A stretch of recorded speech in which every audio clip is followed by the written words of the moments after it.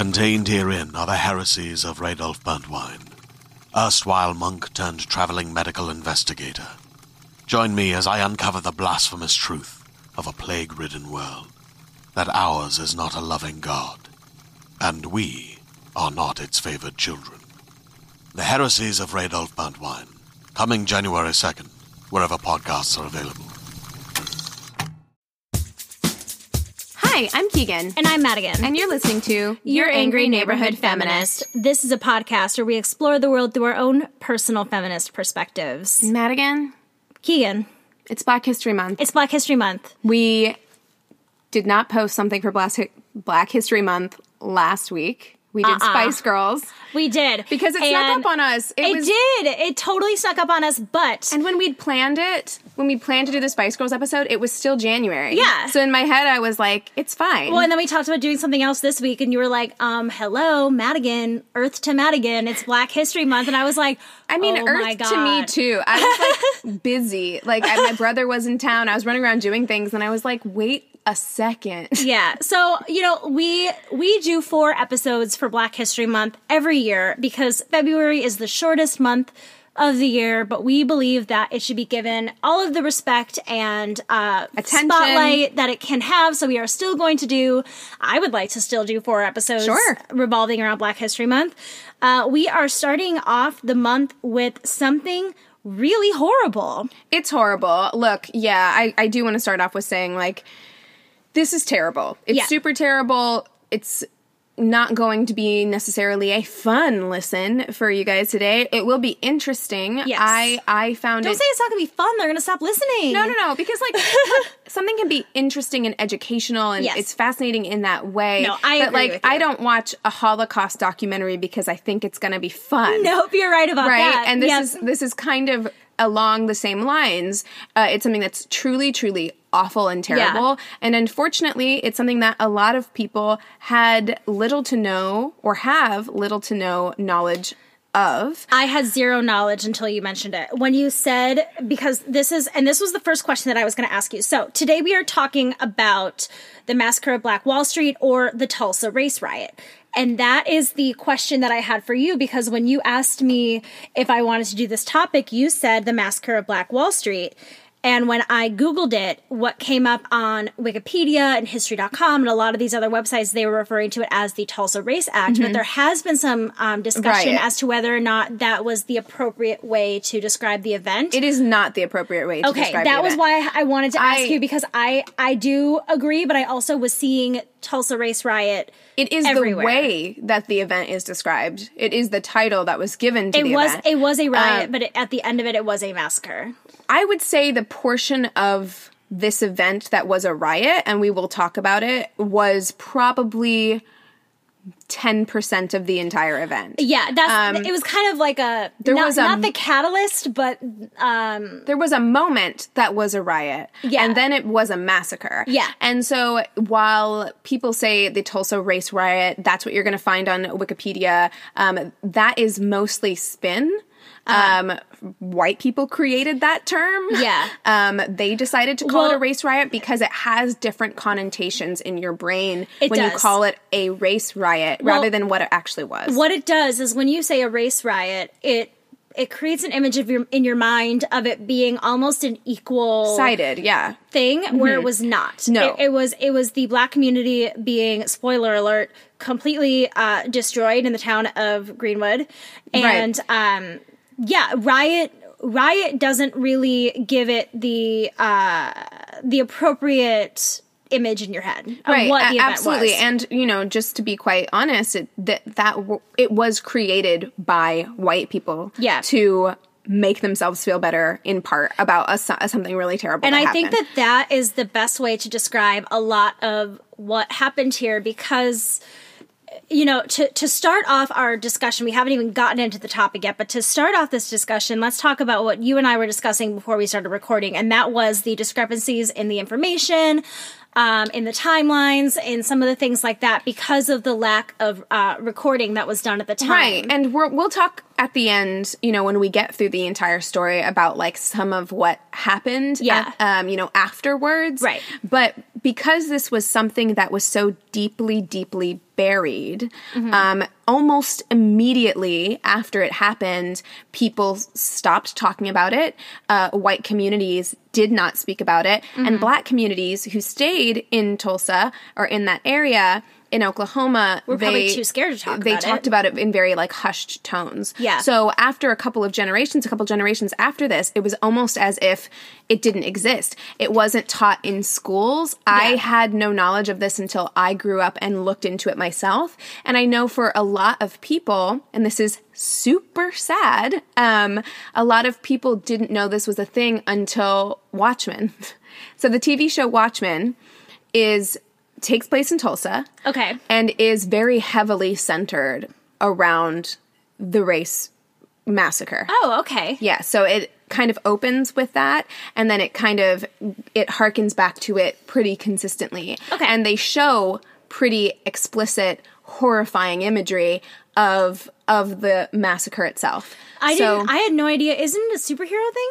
Yes, it is. It's Watchmen. Yes, there's like an alternate universe, alternate timeline. But usually superheroes exist in like a regular society, like American society. Right, so and Watchmen does. It's just Watchmen, you know, even the old graphic novel and the old movie and all that stuff, like it exists within America. It's just like a different kind of America that has like it's an America. It has superheroes. Yeah, we had Dr. Manhattan, so we won the Vietnam War instead of losing it. And so it has like a different timeline. Interesting. But they do show the Tulsa race massacre, and because of that, a lot of people Googled it. And they were like, is this real, or is this something that was created for the show? I mean, how sad is it to... I mean, again, and I'm part of the problem here because I didn't know about it. But it's not your fault. We weren't taught. Right. But then I like that things like the media and TV shows and movies open our eyes to things that we were not taught in school, and we take it upon ourselves then to learn about it. I think that's one of the great things about television and movies is that it does spark that interest and it's to want to learn more. As sad as it is, it's really not like your fault for not knowing. Right. Because I only know because I was so interested in my own history and in Black history that I spent a lot of time reading and stuff when I became an adult. And you know what? My mom actually did a really good job of like sharing Black history with me and, you know, history of the antebellum South and like all of those things. So I had a very comprehensive knowledge of that stuff, and I still didn't know about this. Yeah. And I lived in Missouri. Yeah, which is not far from Oklahoma. It is not far at all. No, at all. You know. So yeah, and this event is known as one of the worst acts of racial violence in American history, and domestic terrorism. Really, yeah, it is absolutely disgusting. So let's get into it, shall we? Okay, let's talk about how racist as fuck Oklahoma was in 1921. Shall we? Well, let's even go back a little bit further. Yeah. So you know, History.com actually had a wonderful article that was very good,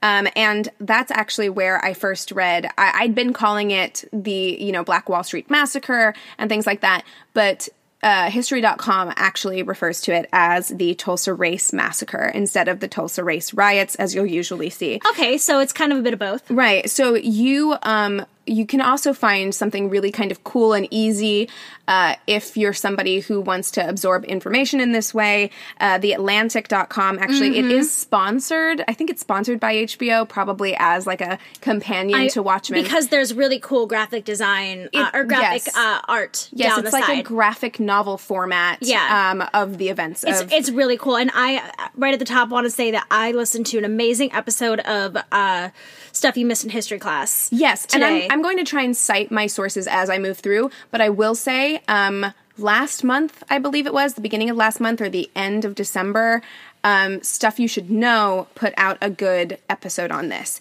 And those guys are freaking brilliant, and they do wonderful work and great research. That whole company, the Stuff You Missed in History Class, Stuff Mom Never Told You. Yeah, it used to be StuffWorks. Now it's owned by iHeartMedia, but Yeah, they're great. They come up with amazing stuff that's very easy listen, easy to understand. It helped me a lot with putting together this entire timeline and understanding the background and kind of putting all my notes together. So if you are listening to this and you're still wanting more, or you maybe want to hear someone from a else's different take on perspective, it, go ahead and listen to either of those because they're absolutely fantastic. Totally. And, you know, there's also, I spent so much time, I've got notes on notes because I spent so much time just Googling things. Yeah. And there is a lot of information. I say that there's a lot of information and there's not. Yeah. And there's not a lot of information because this was something that was covered up for so long. But there are a lot of different articles that you can read to kind of get a comprehensive view of what happened. It's dense. Yeah. So let's get into it, shall we? So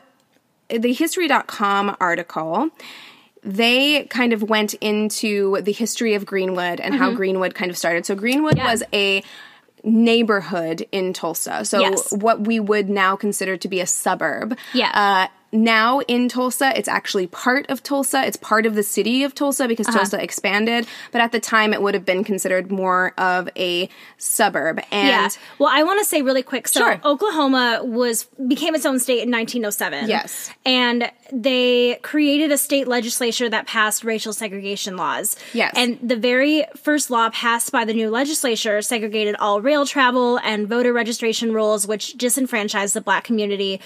Greenwood was actually divided from the rest of Tulsa by a rail system. They were also barred from serving on juries and local office. And so in the territory of northern Oklahoma is filled with a lot of like ex-slave owners, and many of the southern Oklahomans who went north came from families of slaveholders before the Civil War. So there is a very deep-rooted racist culture in Oklahoma at this time. I mean, and kind of even before that, so the reason why there were so many black people in Oklahoma in the first place is that there was something called... I know what you're trying to say. It's when they moved from the south to the north to try to live. Oh, okay. No. So the neighborhood of Greenwood was actually developed on Native American territory, right? And it was an area where Native tribes had been forced to relocate to eastern Oklahoma. So Oklahoma, before it was a state, it was a territory that was used for forced relocation of Native Americans. Okay. So when the Native Americans went there, unfortunately, a lot of the Native Americans had their own slaves.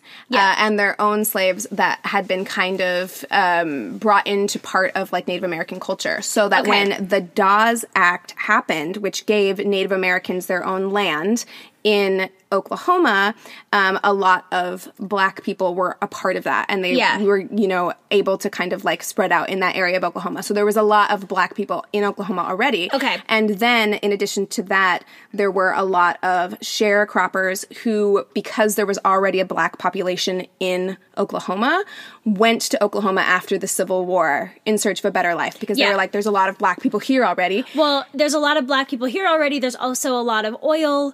There's a lot of land. There's a lot of opportunity for business. And I'm going to have to look at my notes, but there was a man who... God. O.W. Gurley? Thank you. Yes. O.W. Gurley, who was kind of the... would you call him the creator of this town? What would you call him? I would. So... Okay. O.W. Gurley was a wealthy black landowner, and he purchased 40 acres of land in Tulsa, and he named that 40 acres of land, which is about 35 blocks, he called it Greenwood after a city in Mississippi. Yes. So he named it Greenwood and secured those 40 acres of land. Yeah, and Greenwood was really aimed to be a place that was for the black community by the black community. You know, they very much... wanted to have a place that to me seemed they wanted to feel safe, that they felt that they could support each other. You know, there were black dentists, there were black doctors, there were black janitors, like everybody who worked and lived in Greenwood was kind of there.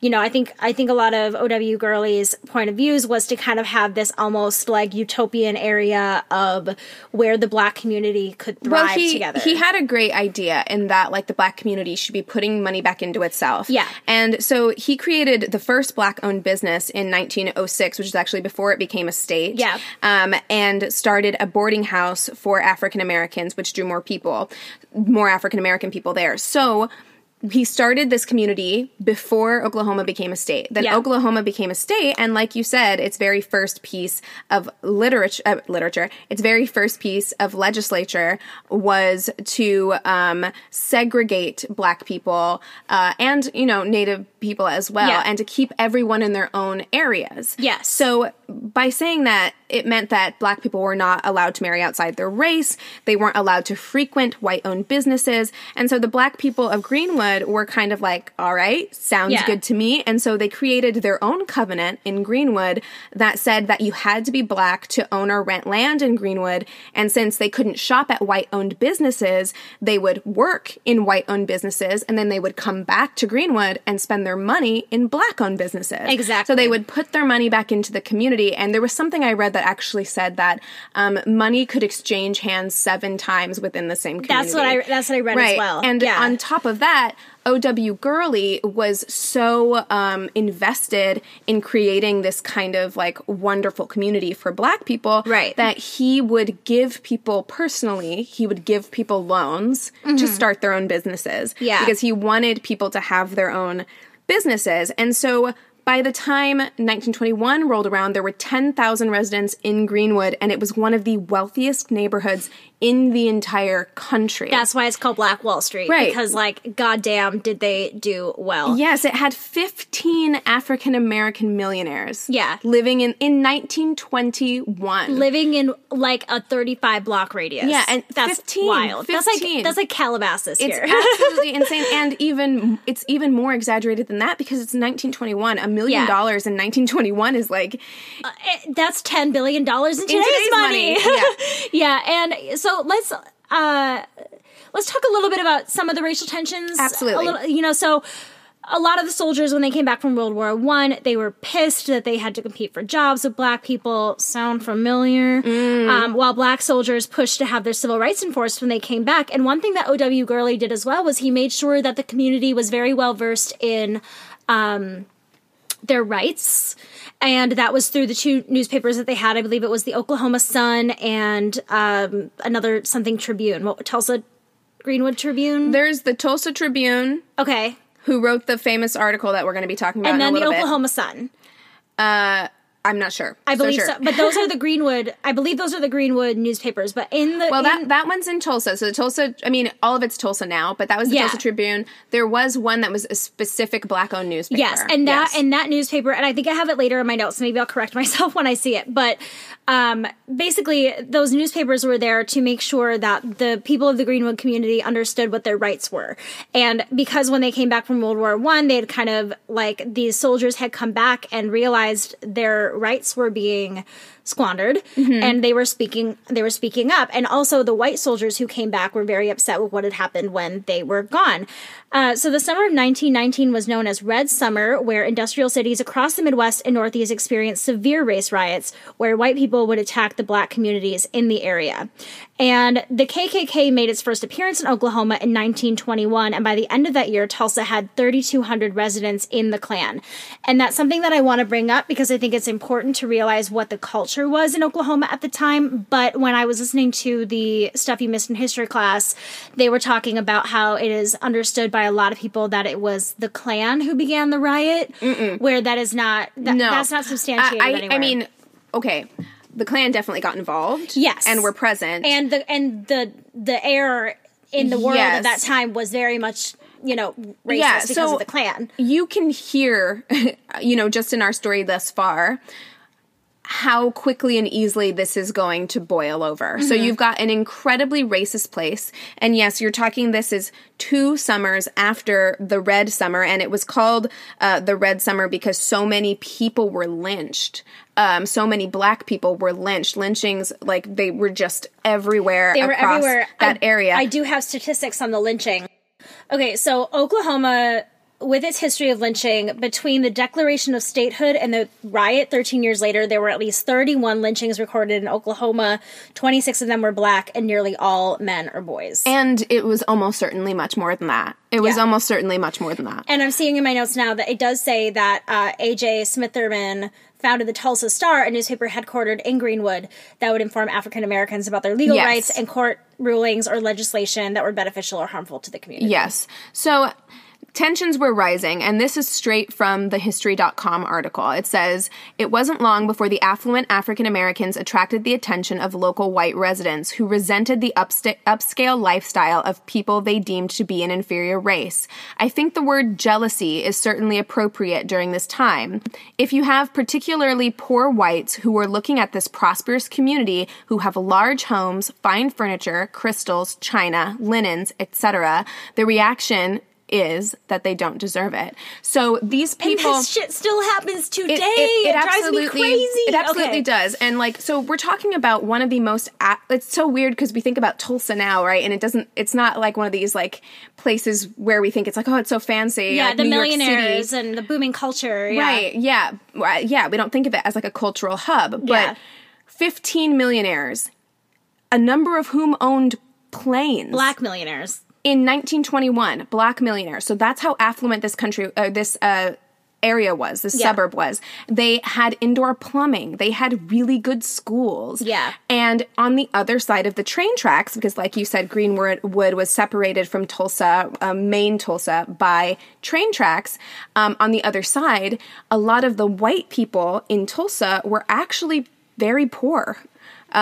So there was a huge discrepancy there. You had very, very rich, affluent black people on one side and very poor white people on the other side. So there was a lot of fragile whiteness happening. But like fucking Tulsa, you set the shit up for yourself. No, you they segregated absolutely and gave the Greenwood community no other choice but to rely on each other. And that's something that I think we bring this up at least once every Black History Month, is the amazing community that the Black community is, because there is such a raising each other up type camaraderie. Yes. And you're right. They set it up this way, right? Like, so not only are black people already used to banding together this way, that's what happens whenever you make them slaves and force them to create a culture and together. And completely separate them from you. And you made them create a culture, right? Because I was just having this conversation with somebody who didn't understand the difference between white pride and black pride, right?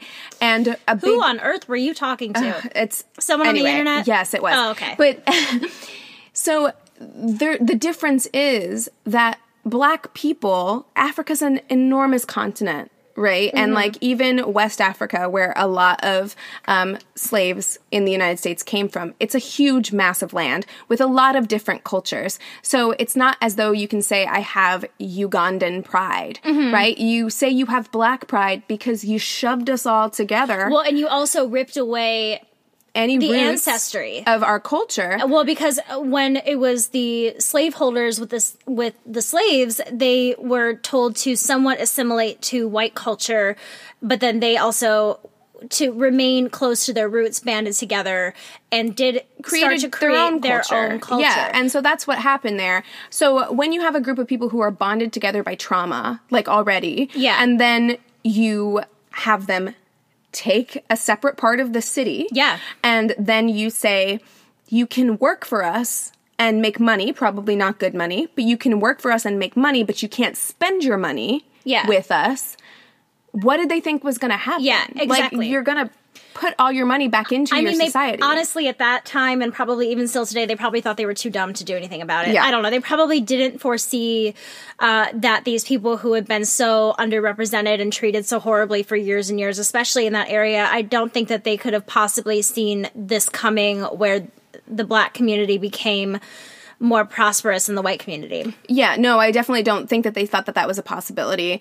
And so after the Red Summer of 1919, the Tulsa Star, which is the newspaper you were talking about in Greenwood, they started encouraging Blacks to take up arms and to show up at courthouses and jails to make sure that other Black people, usually men, who were on trial were not taken and killed by white lynch mobs. Yes. So they began doing this. It was kind of like a vigilante, public vigilante kind of. It reminds me very much of like what the Black Panthers would later go on to do, which is just like kind of a self-policing. Yeah. Where and it's because it was happening so frequently. And it's because, as we'll get into later, even in Tulsa, there had just been, right before these riots started, the previous sheriff.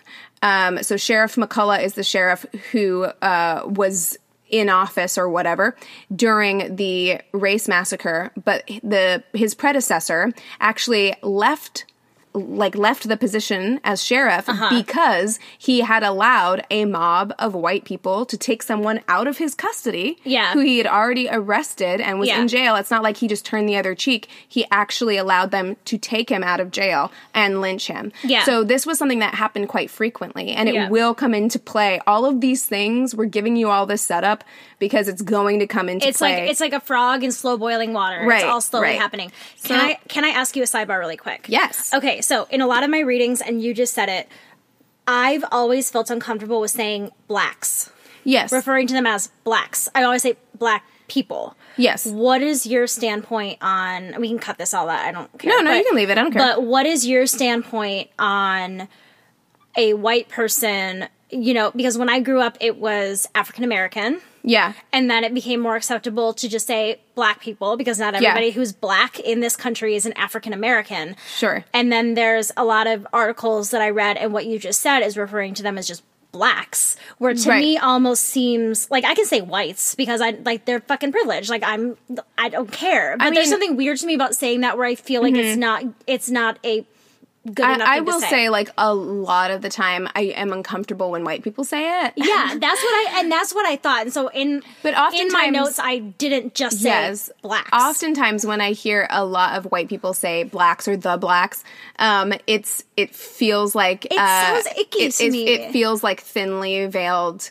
racism kind of. Yeah. And I know it's not always intended that way, but yes, I was thinking that when I read it, I had typed that straight from an article, which is why it says it like that. And I have no problem when other black people say it, but it is something that I feel like when other white people say it, it perks my ear up and it makes me think like, what okay, are you about to say? I need to listen more closely to what you're saying in your tone. And normally it's fine. But I will say, there is something about that. It feels weird to me, which is why I wanted to ask you, because if I have a weird feeling about it, I knew that you would have something to say about it. So I felt like I would want to ask that. I mean, and I know if you were saying it in the context of this story, that's what you're saying it for. Like, I get that. Okay. It's not like... I wouldn't be like, oh my God. Like. Well, and it's hard too because when we talk about Black History Month stuff, there's a lot of use of the word Negro. Yes. There's a lot of that kind of stuff. I have to say, in terms of like history, I don't have a problem when people say the word Negro because, historical context is everything. Yeah. If it were to be said about somebody today, I think that would be a little bit more absolutely. Weird. Yeah. Don't look, listeners. Don't use it. Don't bring it back. We don't need to bring back Negro and we don't need to bring back colored. No, you can just they can leave those things retired. They can stay in the past. There's a reason we got rid of them. Well, thank you. And, we talk about a lot, and sorry that we're kind of veering off for just a second here, but we talk a lot about the onus of explaining things to white people as being on the black person. So I wanted to make sure that if you wanted to cut this or if this was a conversation that we could have another time, I wanted to give you the opportunity to say no. That's what this podcast is for in large part. And so that's fine. I'm totally okay with that. I didn't want to put the responsibility, the burden on you. So, okay. No problem. Okay. So, all right, let's hop in and let's get started in the story and how things started. The incident. So well, hold on. Before we talk about the incident. Okay, I'm sorry. No, I'm so sorry. I feel like we're all over the place. Guys, I just want to be really clear. I started a job. We're recording at night for the first time in a long time. It feels strange. But I do want to, I know this feels like a lot of setup, but because of what's about to happen, I'm going to set one more thing up. Please do. So there's already tensions in Tulsa between black people and white people at this time. This is also only 6 years after Birth of a Nation, right? Which Birth of a Nation was basically a propaganda film. Yep. Did you have to watch that in school? No. Oh, I had to watch it in school. I couldn't watch it. That's fucked up. And I had to take a test on it too. And I was like, I had it on in the background while I was hanging out with my friends and felt disgusted. I get the historical importance, but also I think it's fucked up to make Black people watch that. Yeah, I agree. So this was only 6 years after Birth of a Nation that this happened, and Birth of a Nation it was a propaganda film essentially that depicted heroic KKK members rescuing a white woman who was being raped by a Black man, and it was actually shown in the White House. It was the first movie. It was. So anyone who tells you that America's not racist, the first movie to be shown in the White House was Birth of a Nation. Yeah. And the end of it is disgusting because it's literally a parade of KKK members in full garb parading down the street in celebration of, I believe, murdering. I think they lynched him. They lynched the Black man that was, I believe, like young Black man too. That was. But he was portrayed. It was a white man in blackface, I believe, and he was also portrayed as extremely villainous and wild and evil. Very, very like animalistic, stereotypical, disgusting depiction, especially putting blackface on top of all of it. Yes. Whew. And so the effect that it had on the country is that it really made a lot of people, it reinforced this belief that Black men were inherently dangerous sexual predators, and that they oftentimes preyed on white women, and that it was a very common occurrence. And so a lot of white men found that it was their duty to protect white women from Black men. Yes. And it's also important to note that Tulsa was a city of 100,000 people. And like you said, many, many, many of these people who had moved to Tulsa after it became a state had been transplants from the Old South with ties to slavery. Yeah. And there was a strong KKK resurgence in the area at this time. It was something like, how many people were in Tulsa? 100,000. 100,000 people. It was 3,200 Klan members by the time the riot started, and they had come that year. It was within a year. So a very racist place with these very strongly held beliefs, and also a lot of envy on top of that for the things that these people had. So, like you said, the quote from the article, a lot of jealousy. So a lot of jealousy. Things were bubbling up already. Yeah. So is it time to get into the incident that started it all? All right, so it is alleged that sometime after 4 p.m., 19-year-old Dick Rowland, who was a Black shoe shiner, entered the only elevator at the Drexel building on Main Street to use the restroom on the top floor, which was reserved 30th, for Black people. 1921. May 30th, 1921. Yeah. Thank you. So Dick Rowland was a Black shoe shiner on Main Street, and the only restroom that was available for him to use, because he was on the other side, he was not in Greenwood, he was in the rest of Tulsa, there was one restroom for him to use, and it was in this Drexel building, and the elevator operator at the time was a girl named Sarah Page, who was a 17-year-old elevator operator, and she was a white woman. She was a white woman. Or she girl, was a young rather. girl. Yeah, and there have been things that have been said that these people probably have seen each other before if this is the only elevator that he could use. In fact, I'm almost certain that they'd seen each other fairly often, because she was the elevator operator, and he worked on the bottom floor as a shoe shiner and took the elevator up every time he needed to use the restroom. Exactly. So they knew each other to a certain extent. There was so many rumors around this particular catalyst incident that started this whole riot of, were they lovers? I don't really buy into any of that. I don't know that they were lovers, but I think they were friendly. I mean, you're talking like two teenagers, and also Dick Rowland was also called Diamond Dick Rowland. Diamond was his nickname. Sounds fancy. He sounds charming as fuck. And that's kind of what I hear, is that he was like very charming, very likable. I would have had a thing for Dick Rowland. A lot of people really liked him, right? And Sarah Page and this plays into kind of this like white victimhood that happened later on in a lot of the news stories, because she was living with her grandparents at the time, working her way through business school is how she was phrased. And a lot of news reports also called her an orphan. She's an orphan who's working her way through business school. As an elevator operator at 17. I know. And she's just trying to make do. And this goddamn Dick Rowland, who's a shoe shiner. Yes. Because he probably can't get a different job in that side of Tulsa because people are motherfuckers.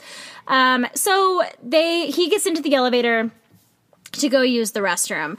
And then a clerk in the building heard what sounded like a woman screaming and then saw a young black man run from the elevator and out of the building. So of course, yes. In their minds, white woman screaming, black man running, he must have somehow assaulted her. And the reports kind of differ about what actually happened. So there are a lot of people who say that the elevator in the Drexel building, when it got to the third floor, the lip wasn't even with the floor, right? So it could have been like an, So that a lot of people say that he stumbled getting into the elevator. Yeah. And when he stumbled getting in, he may have reached out and grabbed onto her arm.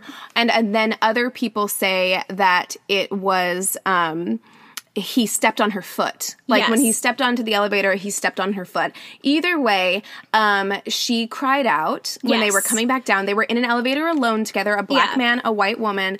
And some reports say that after he grabbed her arm, it scared her and she was hitting him when the door opened. Okay. And because of this, a lot of people who were in the building at the time assumed that she was assaulted. Right. Well, and the clerk that heard the scream went to the elevator to see what was going on, and he says that he saw Sarah Page in a distressed state, thinking that she had been assaulted. He contacted the police. Right, and we don't really know what happened, and we don't really know what she said to them. Well, because there was an officer that came to the scene, and there are some reports of...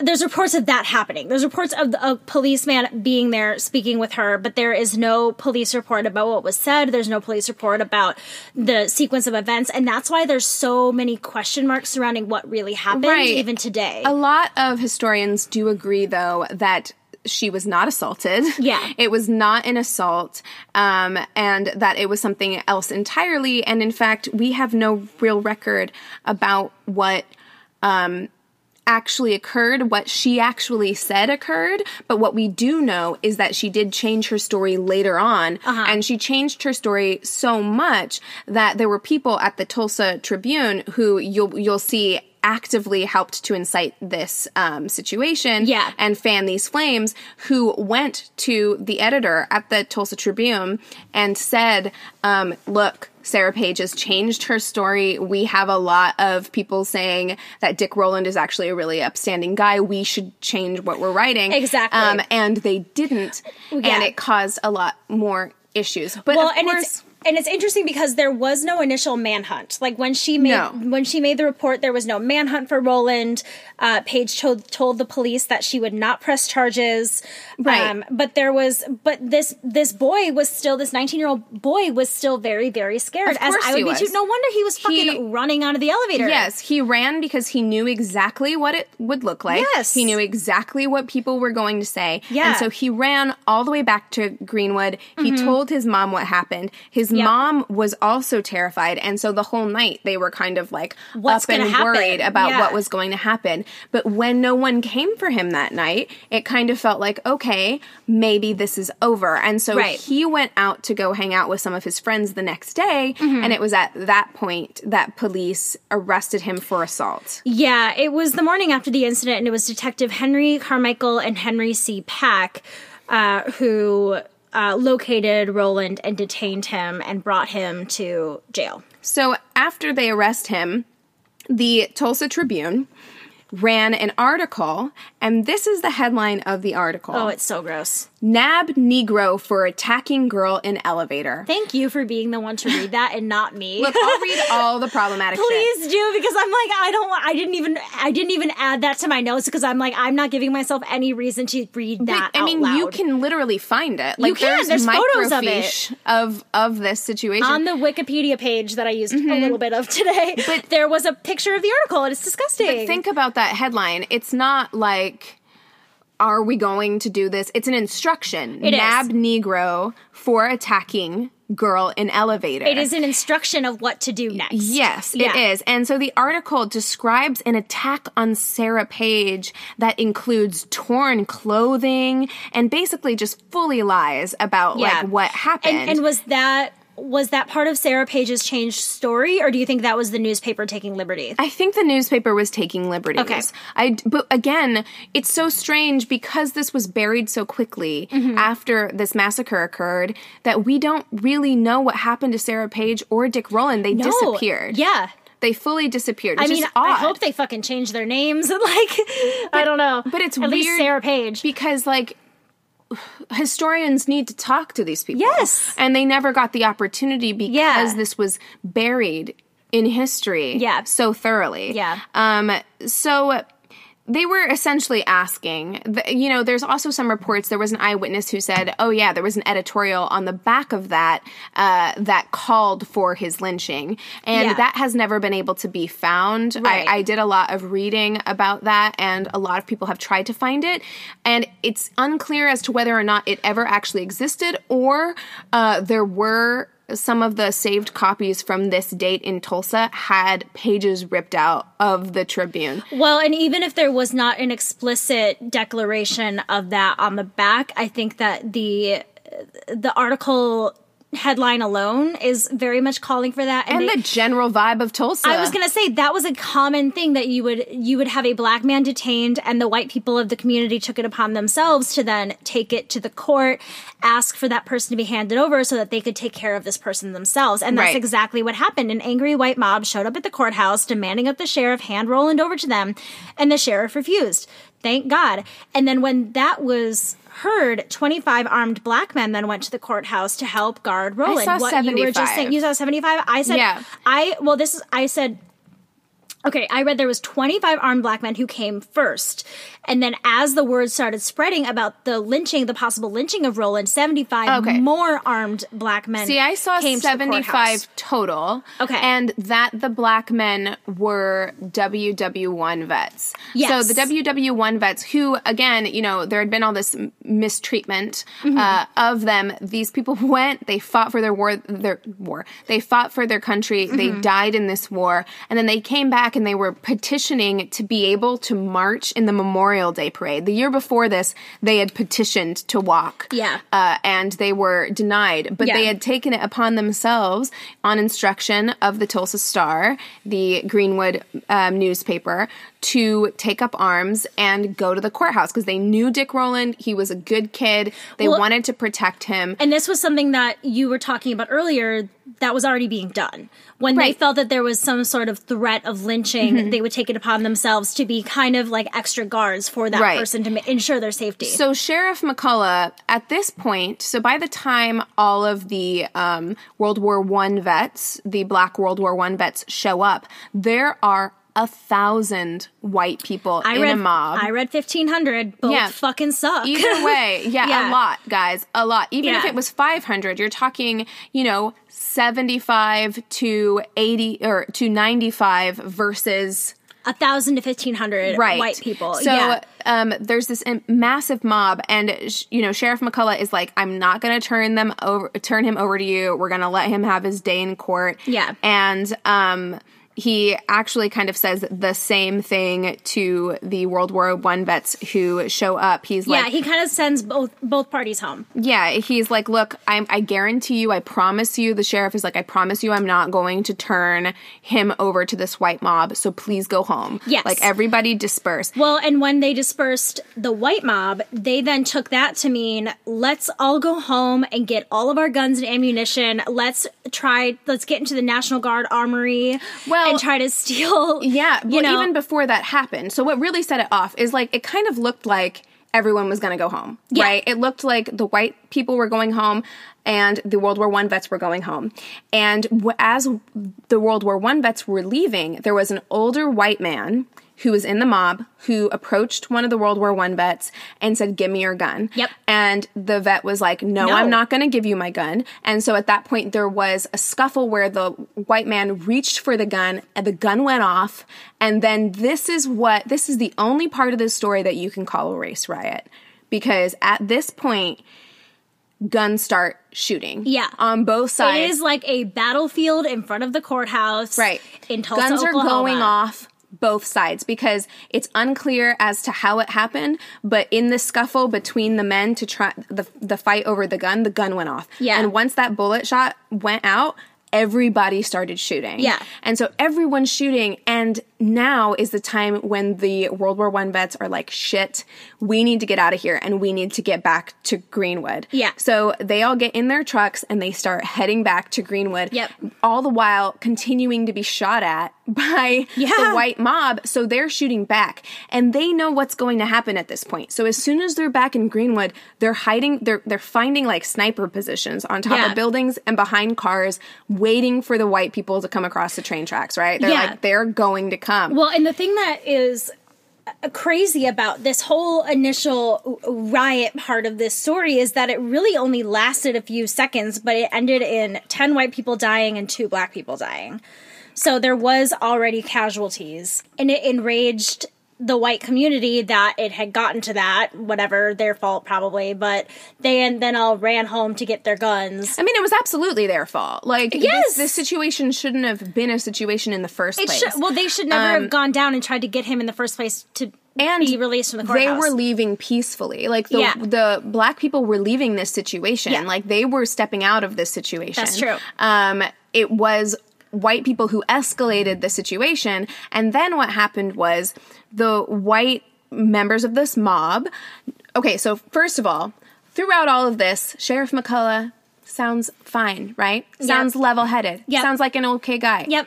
Not the case. Nope. So as soon as this happened, he immediately starts deputizing the white members of this mob, giving them weapons, and basically being like, "Go get him. It's fine." Yeah, I can't give you Roland, but here, I'll give you thing. Permission to go. Go get him. Yeah. Go get him, boys. Yeah. So not only do they have now deputized mob members, but they also have white people, members of this mob, who start ransacking hardware stores, raiding places to get guns, and they go after them. So they actually planned like essentially a military strategy to enter into Greenwood. Mm-hmm. They'd gone in and monitored and seen where a lot of these black people, the Black World War I vets, had been like hiding out behind cars ready for them when they approached. Yeah. And they did that for 5 hours. Yeah, well, they got fucking airplanes. Mm-hmm. Like, they prepared this shit. But before that,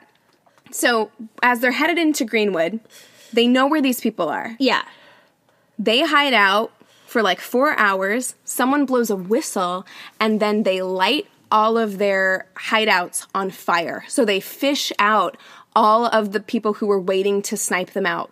And then they go bonkers. Yeah. They fucking burn every building, home, business, church, school, hospital, to the fucking ground. Yes. All 35 blocks of Greenwood were charred ruins. It was completely 100% destroyed, and this all started around 1 a.m. is what I read. Right, yes. Which sounds horrifying. Horrifying. I tried to put myself in that position of being in my home at 1 a.m., and not only having myself be personally attacked and my home being burned, but also my entire community. There's nowhere to run. There's nowhere to go. Yeah. Your entire sense of safety and home is being burned to the ground. Well, and nothing guarantees that you're safe. So I actually really liked that the Stuff You Should Know episode called this a race, a revenge massacre is what they called it. Yeah. It was a revenge massacre. So they go in and they're setting everything on fire, and it's this coordinated assault, right? Where they've got all of these, it's an army of like white people who have now come in, and they started driving people out of their homes at gunpoint. Yeah. So men, women, and children. And if you showed any resistance, you were shot on sight. Yep. And even if you didn't, there was actually a story of a black couple who were praying inside their home and weren't putting up any resistance, and they were executed. So it's disgusting. It really, and it didn't matter. They were shooting kids. They were shooting. Well, and mob mentality in general is horrifying. Like, the things that humans are capable of when you are in a mob is really scary. Right. I mean, and then putting so much racism and hate and history into that, for a lot of, there were probably white people that were going in, and it did not matter if you were being complicit, if you were listening to them. They didn't care about that. They wanted you gone. Absolutely. You were the problem. You were to be executed. It's almost very final solution. And we need to get rid of you. It's very scary because it is this kind of consistent theme where yes, it's like this final solution, and you see the same kind of language used with a lot of people in our Mexican American community. Like, a lot of people speak this way about like wanting to essentially eradicate entire like neighborhoods, or considering that these people are the problem. These people are who are keeping me from getting ahead. It's their fault that I'm not successful. I hate that they have more than me, you know, and it's so gross. Like, it's so sad at reading this and knowing that something very similar could so easily happen here. Yes. So easily happen now. Yes. It's so crazy. And, you know, it wasn't just that people, not as if that's not bad enough, but they weren't just being shot. They were also being doused with kerosene and burned alive. Yeah. There was a story of one man who was a blind, homeless man who lived in Greenwood, who was kind of taken care of by that community, who was tied to the back of a car and dragged through the street. It was just the most horrific violence. And I'm sorry to be so graphic, but I want people to understand that, like, when you're thinking of this kind of terror, right? 35 blocks is so much bigger than you think it is. Yeah. 10,000 people lived in this neighborhood. Every single business, there were 600 businesses. All of them were burned to the ground, every home. And the people in Greenwood were so wealthy that 6 of them owned planes. Mm-hmm. That's how wealthy they were. And it was those planes that were stolen by the white members of this terrorist group. And they took those planes and they started dropping bombs. And they started dropping fireballs from the sky. You're talking about KKK members are dropping bombs on city blocks in this neighborhood. Yeah.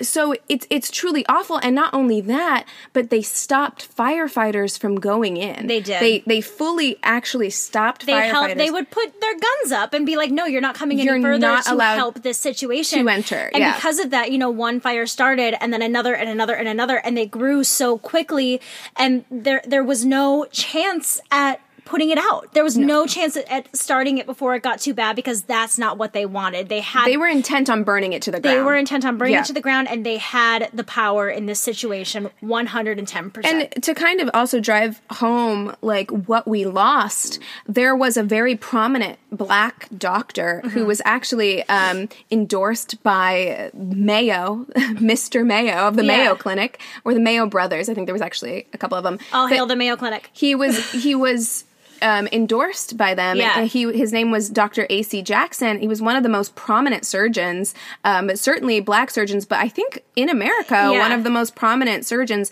And he was gunned down by a white teenager in his front lawn after surrendering. He was surrendering to them, and he was gunned down. So 1,200 homes and 600 businesses, including a hospital, a library, and churches, were destroyed. They were. And, you know, and it wasn't just, it was mostly contained to Greenwood, but they did go to homes of white families who knew that they had black employees in their homes, whether it be cooks, servants, right, because nannies. There actually were, and look, I don't want to focus too much on this because I kind of hate it whenever there's this whataboutism of like, not all white people, you know, like hashtag not all white people, but there were white people who did harbor, like, there were members of this community, Greenwood community, who went to their white neighbors for safety. Well, and also, like you said, it was harder to have jobs in Greenwood. They would go to the other side of the tracks to be able to make a living for themselves. And a lot of that was, you know, cooks, nannies, servants, things like that. And the white rioters would come into their homes and tell them to, you know, basically turn over their employees. And most of them did. Most of them turned over the employees and were like, okay. And, you know, very few stood their ground and did not let them, you know, take their employees. But those who did refuse, their homes were completely vandalized. Which, you know, boohoo for them, whatever. No, but it's a good still, point to make. It is important to know, you know, just like we were talking with our Holocaust episode, it is important to know that when people like to say, because I saw it, I think even on something that we posted where people were like, well, what were you can't say all Germans were bad because what were they supposed to do? They were scared for their lives. And like, I understand what you're saying, but at the same time, there's always another choice. And I think that this is a good example of that. Like, yes, it would be hard. It would be scary. I think most normal people in a normal circumstance, your instinct is to save yourself. But your fight or flight instincts kick in. Right. But there are always people who are willing to sacrifice in the name of justice, you know? Yeah. And something that I think is really important to point out is that the National Guard was fucking called. Yeah. The National Guard was called, and they were brought in, and instead of helping to quell this situation or stop this massacre, they instead began arresting black men. Yep. And they were said even, and that's a fact. They went in and they started arresting black citizens. But what is not necessarily a fact, but which I totally believe happened, and a lot of eyewitnesses say happened, is that they also assisted in killing black citizens in Greenwood, even using their planes to shoot residents. They said they had their planes to spot fires, but a lot of the Greenwood residents said no, they were shooting at residents, and at the end of the day, 6,000 black people were arrested. Yeah. We are running long, but I do want to read a little bit of a eyewitness account that was found in 2015 from an unknown witness previously, but it's now known to be Buck Colbert Franklin, who was the one who basically rewrote this account that was found. And I'm just going to read one part of it because it is long, but it is it's a very good description of what was happening. So the first quote in this says, "Lurid flames roared and belched and licked their forked tongues into the air. Smoke ascended the sky in thick black volumes, and amid it all, the planes, now a dozen or more in number, still hummed and darted here and there with agility of natural birds of the air." And then I'm going to read the very last one down here that says, "I paused and waited for an opportune time to escape. Where, oh, where is our splendid fire department with its half-dozen stations, I asked myself. Is the city in conspiracy with the mob?" And this person who wrote his account even writes that every time he saw a white man shot, he, quote, felt happy and he swelled with pride and hope for the race, which it's not funny. And I shouldn't be laughing, but like, I understand where he's coming from because he's like, everybody's fucking dying. If they were one at person, war. No, you can't. One person gets a white person, he's like, that's one less person who could fucking kill me. You legitimately can't fault him for that feeling. Not at because all. It's just like they were at war. Yes. And they were at war that they were civilians at war. They didn't ask for this. And like their wives and their children and their friends and their parents and their siblings, like everyone was being mowed down. They were being murdered. They were.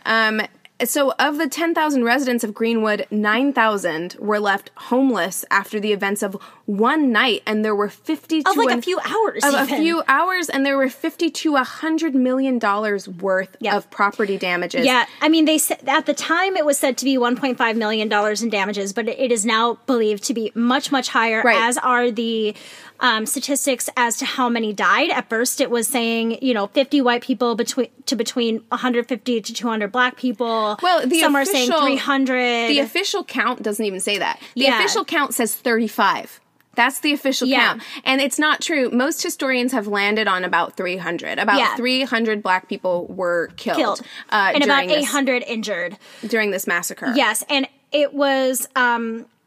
and it was decided in the court of law that it was the responsibility of the black community that started this riot, which I think is absolutely disgusting. Yeah, no, yes. I mean, and it gets worse. I mean, everything about this gets worse. And we're going to try and move through this really quickly. But these people were once affluent. We've pointed that out many, many times. They were now homeless. Yeah. And not only were they homeless, they were now put into detention centers. Yeah. So there was a mass arrest. The National Guard gathered everybody who was left, and they detained them for months. So this happened on June 1st. Many of them had to withstand the winter in these detention centers and, on the Fairfields. And the only way they could get out was if white employers came to claim them or vouch for them. And take responsibility for their actions and things like that. Like, it's so disgusting. Yeah, and no white people were prosecuted. No. There were 21 black people who were convicted Greenwood or indicted by a grand jury, but no white people were prosecuted. Yeah. Insurance companies were quick to classify the events that took place at Greenwood as a riot so that they could avoid compensating residents for their homes and businesses that were destroyed. And that's why calling it the Tulsa riot is so problematic. Yes, and because that's why they chose to do that. Exactly, and it's absolutely... I've said disgusting 50 times this episode because that's what it is. It is. So the county commission refused to accept any outside donations. They claimed that they would help the residents of Greenwood on their own. And of course they didn't. There were no funds paid to the Greenwood residents for the damages to help them rebuild. And they didn't receive and have never received any reparations for anything that has happened. The county commission established a new building code for Greenwood that required that all homes and businesses be built with fireproof bricks. That's so sad. To avoid this happening again. Like, that's fucked up. So not only is that fucked up, but then they went to all the fireproof brick producers and instructed them not to sell to black people. What? So they couldn't even... So they're backed against a wall here. They're backed against a wall. So basically what I'm hearing then is that they wanted them gone. They did not want Greenwood to be rebuilt. Right. So in an effort to cover up the massacre, funerals were forbidden. Yep. So after 300 deaths, funerals were forbidden. Yep. And so we'll never really know how many people were killed. And many were taken, they were dumped in the river, they were dumped in coal mines, they were buried in mass graves. And as we were talking about, in December of 2019, they uncovered 2 sites that appeared to be mass graves. When they started looking in 2001, so 17 years, they finally found 2 spots. Yep. And you were just saying that... Yeah, there was an article actually written yesterday on February 4th, 2020, that Tulsa officials plan to dig for mass graves that may have been used to dispose of African-American victims. And it's widely understood that's what happened, is that a lot of bodies were thrown into unmarked graves, and it was kind of an archaeological test that was done, some test of the ground. Yeah, exactly. That was showing signs of evidence of unmarked graves. There's going to be more tests before they actually try to excavate anything, because obviously this is a very delicate situation that needs to be handled at its absolute best. You can't just jump into it. Right. Which I think is great. I think it's great that... But it's also fucking upsetting that we don't have... Like, they're going off of so much uncertainty because there isn't any recording. There isn't any legal there's not documents saying exactly how many people they're looking for or what they're looking for. The cover-up began right away. I mean, the Tulsa Tribune, the good old Tulsa Tribune, who kind of started all of this shit, right after it happened, a few days after it happened, on June 4th, there was no coverage of the massacre itself. Yeah. There was really the only thing that they said was, "Thank you, law enforcement, for cleaning up this neighborhood." Like, that's basically what they said. Well, and I actually found a whole article talking about how the editor of the Tulsa Tribune never actually apologized for inciting this incident. I'm not going to read it all because, one, it's very graphic, the things that he said and actually printed in the Tribune after this happened. But 2, you can go look it up. I'll send it to Madigan to put in the footnotes for this episode, so you can look it up. But if you wanted to look it up, the editor was Richard Lloyd Jones. And so you can search that and Tulsa Tribune. Richard Lloyd Jones. It will come up, or you can look in our notes. And in between the time of the massacre and today, there were so many people who tried to get appeals and get funding to rebuild. In 2003, 5 elderly survivors who were represented by none other than Johnny fucking Cochran. Oh, wow. One of the defense attorneys of O.J. Simpson filed a suit against the city of Tulsa and the state of Oklahoma based on the findings from a 2001 report, but the case was dismissed due to the statute of limitations. They then went to try There's to no say statute of limitations on murder. Exactly, and then they went and they said, but there should be no statute of limitations from this. They even took it to the Supreme Court, and they still denied to even hear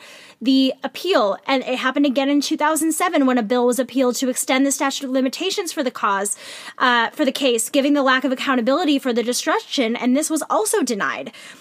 So really, even today, this event is seen as something that isn't important. Well, it's ugly is what it is. And I think that we have a very complicated history. We have a complicated history in this country where I think a lot of Americans really, really don't want to look at this. Like, they don't want to look at the ugly stuff. And it's why so many people will be so quick to watch things about the Holocaust and say, oh my God, isn't that awful? And it is awful. Yeah. But they don't want to look at the effects of slavery in this country, and they don't want to look at America's own ugly history, and they don't want to look at the ways in which they or their family members or their history might have been complicit in something that is truly fucking disgusting. Yeah, they would rather keep it hidden so that it doesn't make them look bad. Yes. However, in 2010, the John Hope Franklin Park was developed in Greenwood as a memorial for the victims. It was named after the historian John Franklin, who was born in Tulsa and would become known as the historian of the South.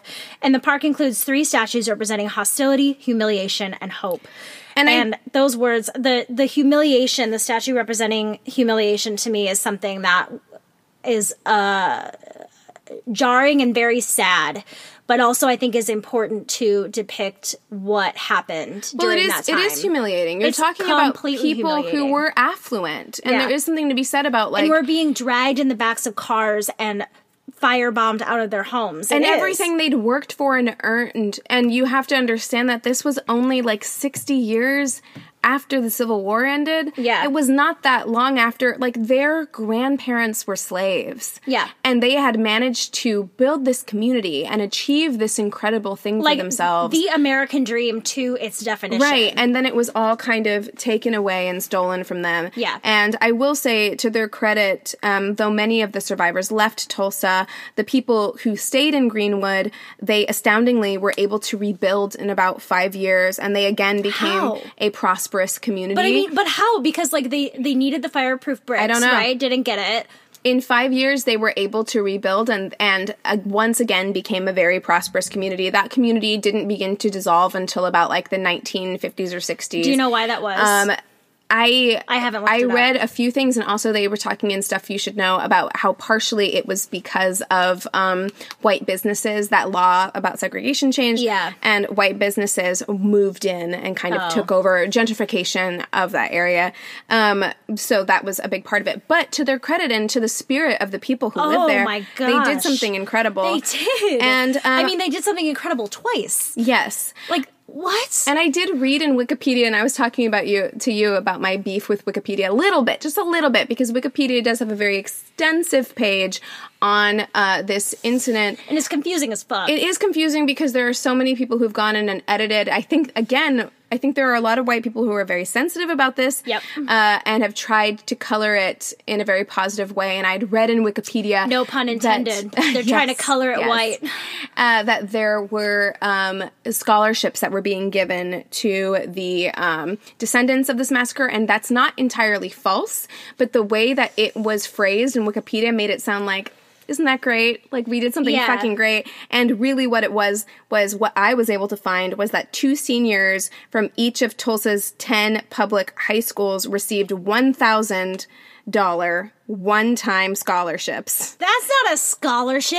Yes. That's not even a month's rent in LA. It was part of the Tulsa Reconciliation Education and Scholarship Program. So I'm like, okay, so technically it's not a lie, but the way that it's stated in Wikipedia... We sent these kids to college. Like, yes.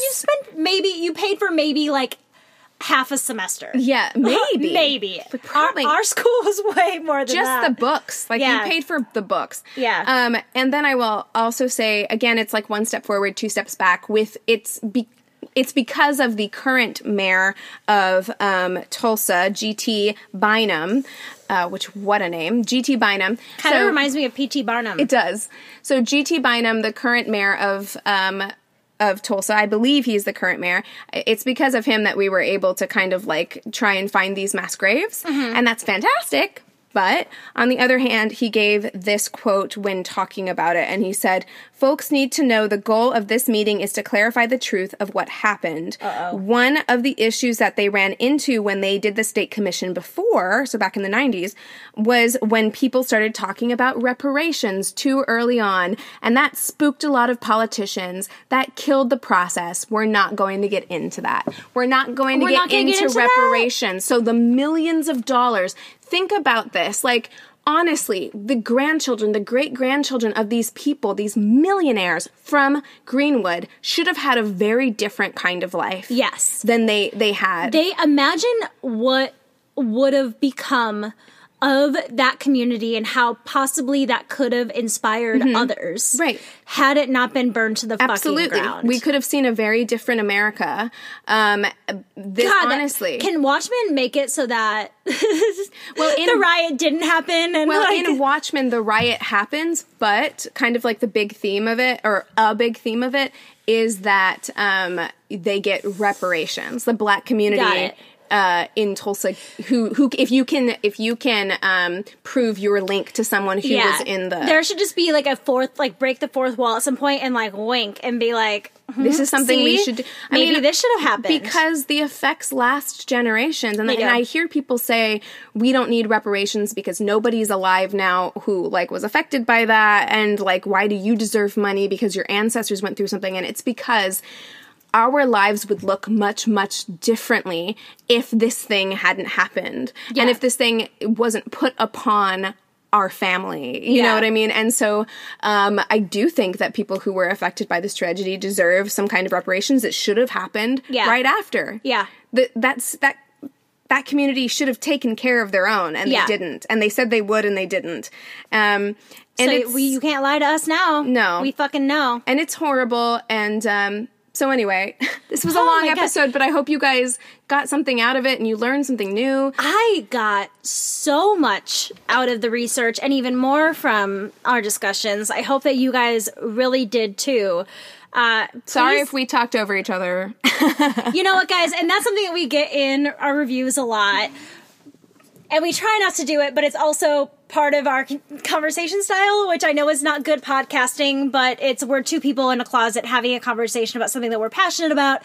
It's going to happen. We apologize to those who are bothered by it.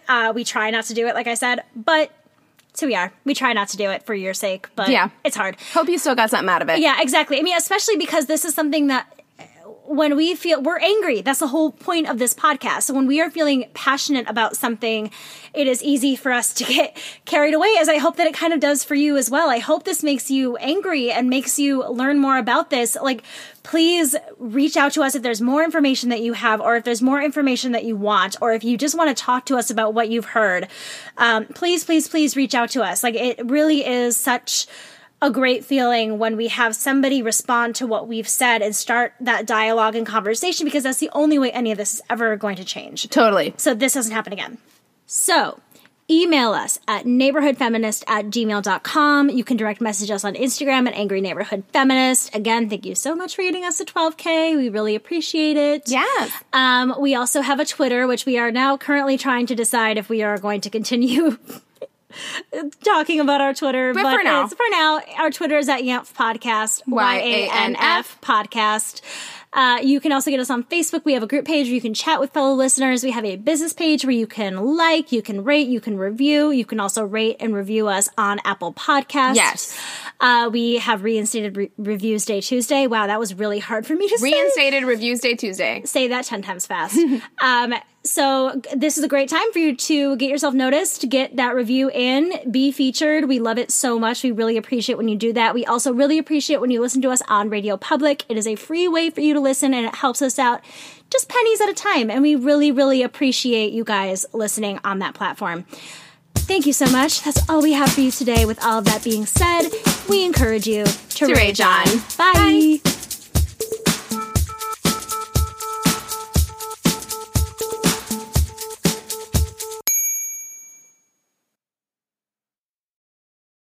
Hey there, this is Justin Bartha. I made a funny new podcast, King of the Egg Cream. It has the greatest cast in the history of podcasts, with actors like Louis Black. I'm torn by my feelings for two women. Bobby Cannavale. You can eat it, or if someone hits you, you can put it on your cut. Melanie Linsky. I wonder what these marvelous things are that look just like boiled chicken feet. Jason Ritter. I can break things and pick locks and kill people. Michael Stuhlbarg. The whole point is to inspire people that they should make themselves better. Ari Grainer. No, don't whet its appetite. What are you, an idiot? Me, Justin Bartha. That's not just any egg cream, that's a Lemke's special. And all narrated by the hilarious Richard Kind. This is the story of Harry Dalowitz and how he rose from nothing to become New York's King of the Egg Cream. So if you like funny true stories, come listen to King of the Egg Cream, available wherever you get your podcasts.